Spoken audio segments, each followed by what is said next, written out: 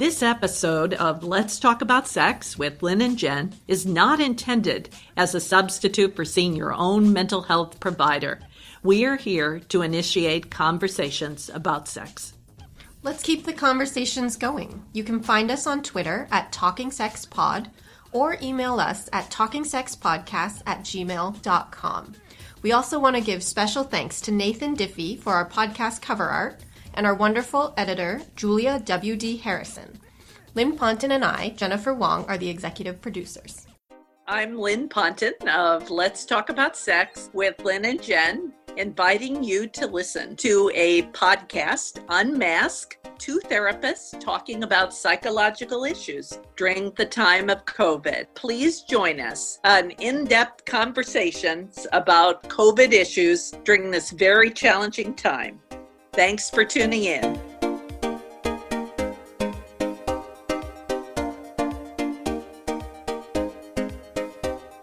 How are you doing today, Jen?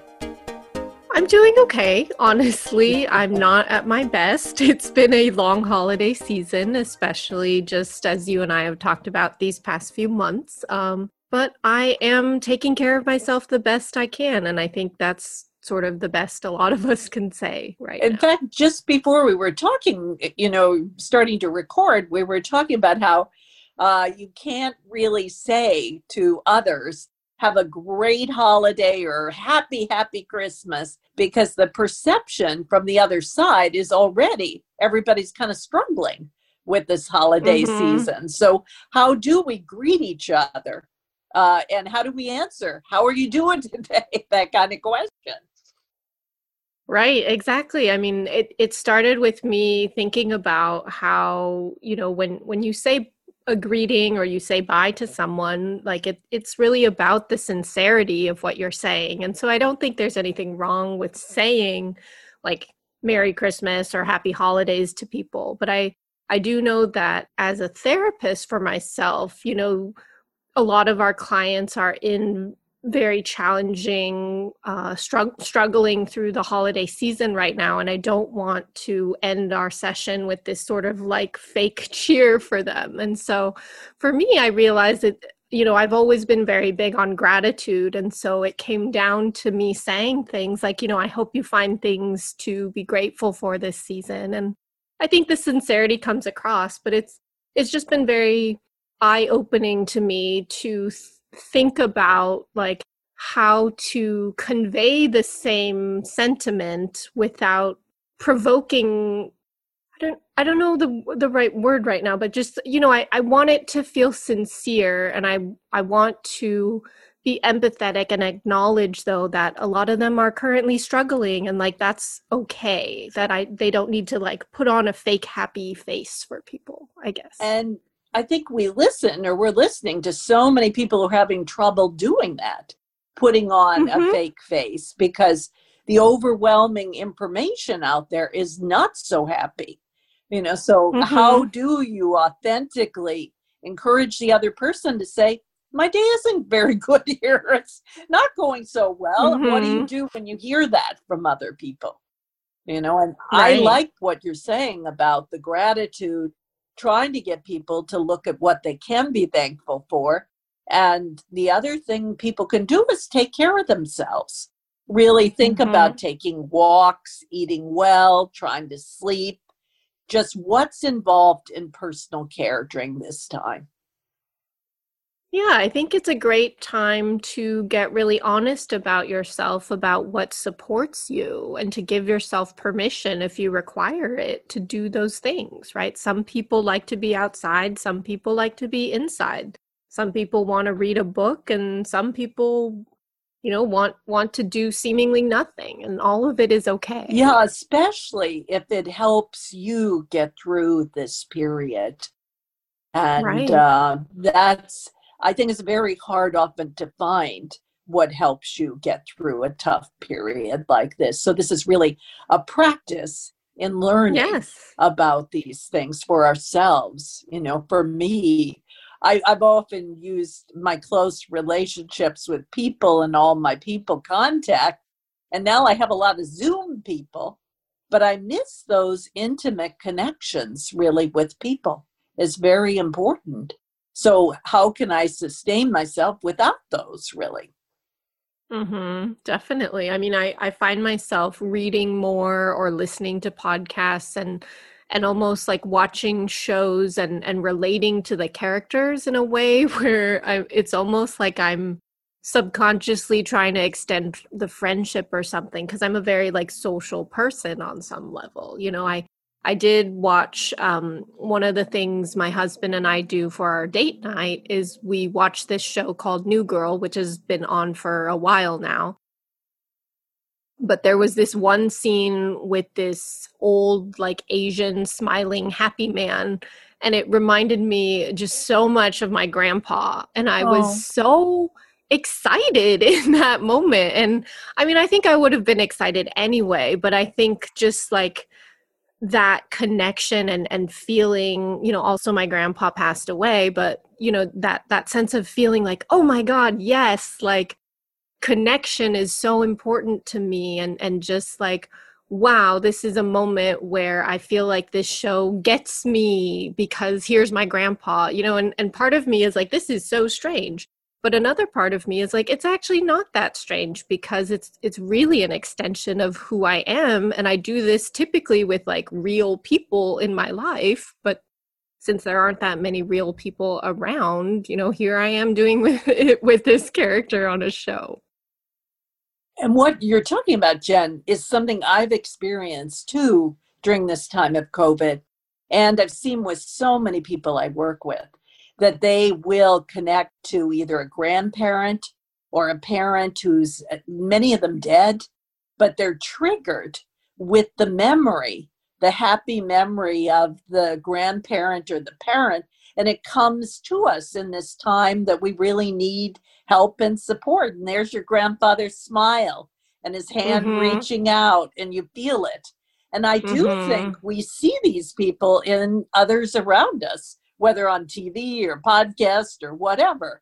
We are Mm-hmm. reminded of the people we love and care about. I think it's a great time of nostalgia. Typically the holiday season is a time to reflect on the year and gather and all of that. And obviously this is a very different season. And I think we're trying to do what we can to hang on to the bits of the tradition that we're able to still grasp. I really agree with you about this holiday season that the traditions have kind of been thrown on their ear, and we're left trying to piece them together. And that's, Mm-hmm. I think, what a lot of people are trying to do. You see it, more Christmas trees sold than any other time ever. And, people want a little bit of happiness in that way. And it is, I think the other thing we've got to acknowledge is the loss during this holiday season. I'm Yes. losing all my family being here, and then we're all having dinner together and sharing really close connection. None of that will happen. And Yeah. I get a few things, little walks with my grandson. We're both masked and we're 6 feet apart, but it's not the same. It's just not the same. No, it's not. I mean, and I think that's exactly it, is giving yourself space to grieve the loss. I have a lot of clients and I find myself even doing it at times where I fall into this sort of like, well, we just have to keep going, like keep moving, and it's okay to pause and say, you know what, this really sucks. You know what, this is very sad. And I found, if anything, at least for me, when I am able to allow myself to really honor that sadness, that's actually when I'm able to open up and say, you know what, it's true that these things are really sad. And there is still a lot to be grateful for. I mean, I'm looking right now across the desk that I'm recording on, and I see my sparkly Christmas tree. We put so many lights in it. It's like 50 meters of lights, and it's just like totally glowing.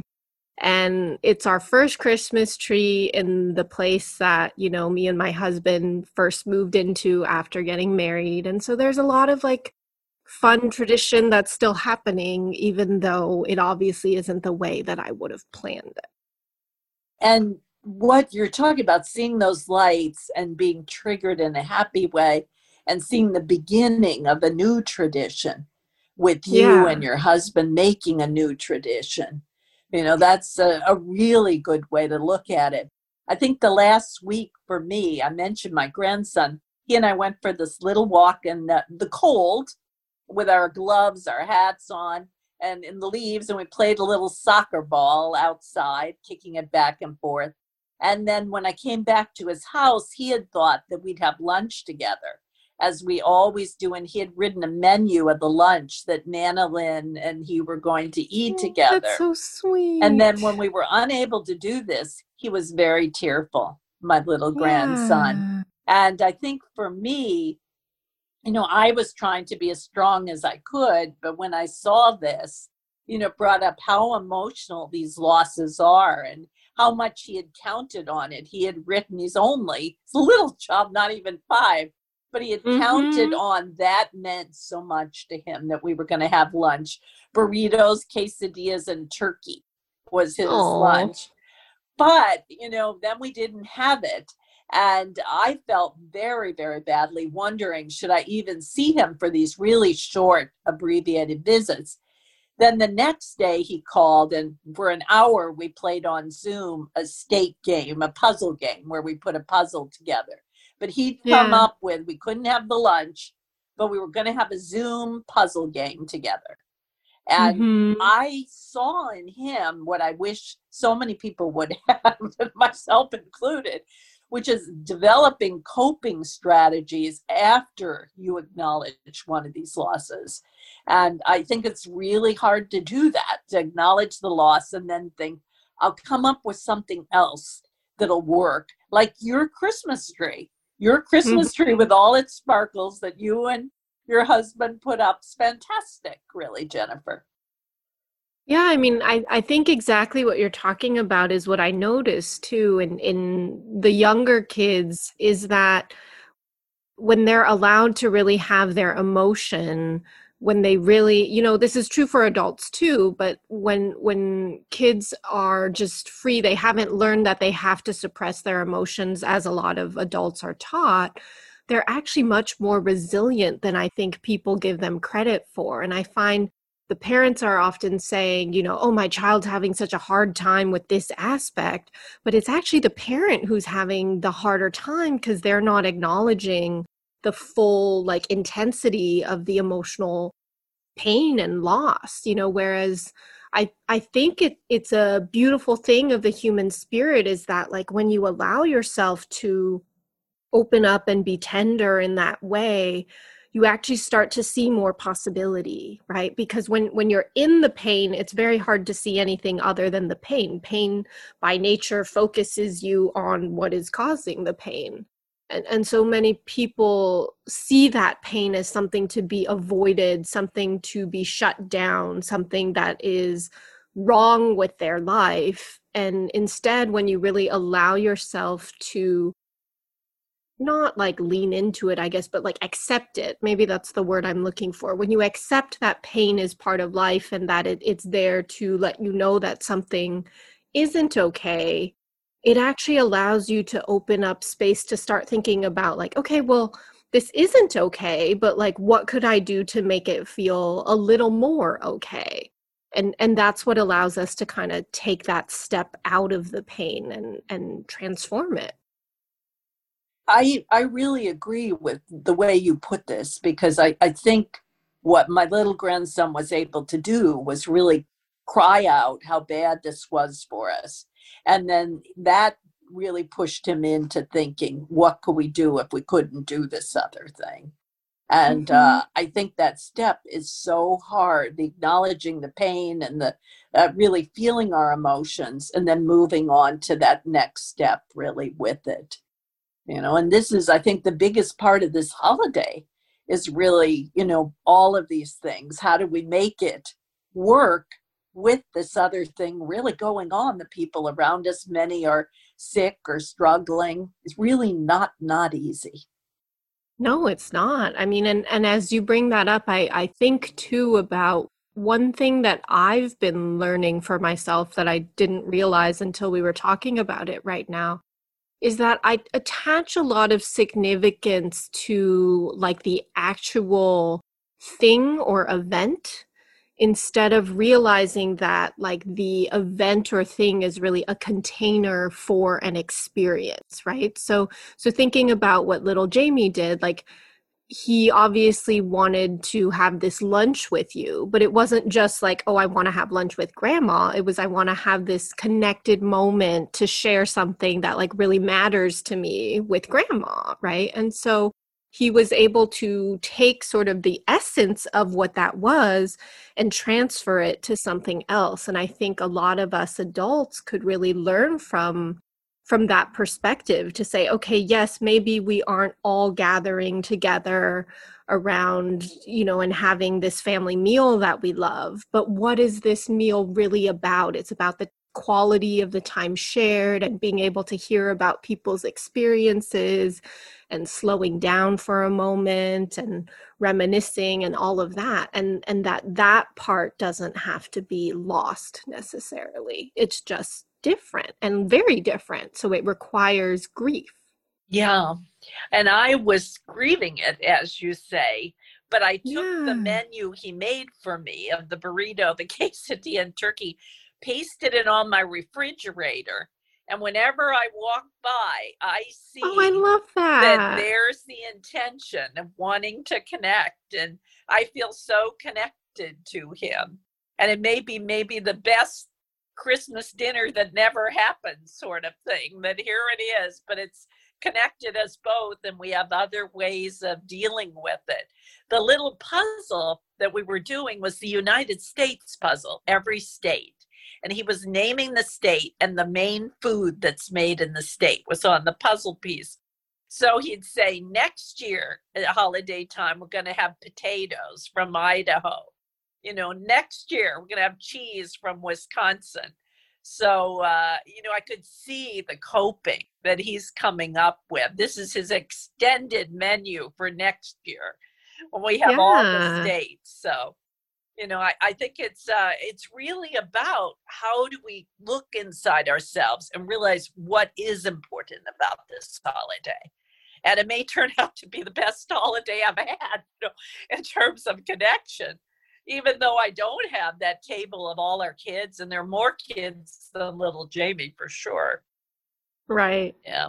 No, I love that. I mean, I think that's the thing, is like how can we help ourselves learn that we can get through challenging things, and that it doesn't have to be like all bad or all good, but that we can really kind of hold all of it together and take the meaning from it, whatever meaning we can extract from it, to kind of keep us going. The other thing that we were talking a little bit about before is how we're all dealing with the vaccinations that have started. And it's an interesting time, too. This is just the first week that they've begun in America. And my daughter, who's the infectious disease doc, has been vaccinated. She's one of the frontline workers with COVID. And so she's had the experience, little Jamie's mom. And that, I think, has been great to see that happen. It was just so positive to see even one member, a friend or family member, get vaccinated, and just to see the start of all of this. And then when we were talking about it, Jen, one of our close friends and associates was questioning, should she even get vaccinated? I mean, so people have real different questions at this time. Yeah, I mean, I think there's a lot to consider for people, and people have different priorities, and they are handling things based on what makes sense for them, right? I think when you work in the medical profession, it makes sense to get vaccinated because you're around these people all the time. I also understand that there are a lot of people who like to have more data. They like to feel more reassured. And I think that can be very challenging, because when you have something that has had to, be like, the timeline is sped up, but I think not a lot of people are aware of like how or why the timeline is sped up. And so not understanding that it's not that people are cutting corners. It's not that, like there's shoddy work happening in order to like rush something through. It's that due to the number of people who are willing to have gone through the trial phases, they just have so much more access. It's also basically the scientists who have this knowledge are all working together on this thing, and that typically doesn't happen, right? People typically have different projects and they take different timelines and they're not all collaborating. And so when you have a lot of really intelligent, hardworking people working on the same thing at the same time, things are going to hopefully move faster and more swiftly, while also, being to a really high standard. And so I do think there's just a lot to consider that not everybody understands. And certainly I'm not like the expert on all of this, but I'm trying to gather as much information as I can to make my own informed decision. And what's your thought? Are you going to get the vaccine if you have the chance? Or I mean, right now, given what I know, I definitely think that it would be worth it. I mean, I'm also a person who just loves people. So I think the idea of being able to be around the people I love and knowing that, the vaccine, they've really put all they can into it at this point. I'm willing to take that risk, I think. I know that with any vaccine or anything new, there are always potential long-term consequences. But I also, for me, I think that at some point you can't know everything, and I trust these scientists to be doing what they can to look into the potential long-term effects and to do what they can to make sure that they are giving the best care possible. And I think even the fact that it's broken up into two parts instead of just being like forced into one vaccination round, I think is really important. well, I think too, during this whole period, the last 4 years and even before then, science and doctors and medicine was really kind of decried and put down. And so we're really seeing a change and a big fight going on. There's still a group that says, hey, doctors and experts, they don't know what's going on. We can't trust them. And then there's another group that's saying we really have to trust them now. It's the only way we're going to get out of this. We're at the height of really infection and death at this point in our country. And the worst time, and we're the country doing the worst in the world with this. So I think we really got to look at, can we trust our doctors? We have to. Can we trust our medicine? We have to, and really proceed forward. And I've seen some of the frontline workers in therapy and also knowing them personally, and just the level of emotion and care that they have for other people and the knowledge. They put the thinking into it, Jen, that you described, and the level of care and concern for other people is, I think, incredible. Yeah, I mean, I think it's one of those things that feel very personal, but also very much impact sort of things on a communal level. And I think there's often, what I've noticed at least, is people tend to prioritize one over the other, and being able to begin with that stance and then kind of integrate the other pieces. So some people are really looking at, how competent are the people behind this, and other people are really thinking about like, well, things are really terrible for the community. And so, and I think it's, like I said before, anytime you're in a situation where there is not like one clear path, I think it requires a lot of self-analysis, and that can be really overwhelming for a lot of people. I know also, like, I feel very grateful that I have friends and family that are in medical fields. So, when a new paper comes out and it seems like scientific jargon to some people,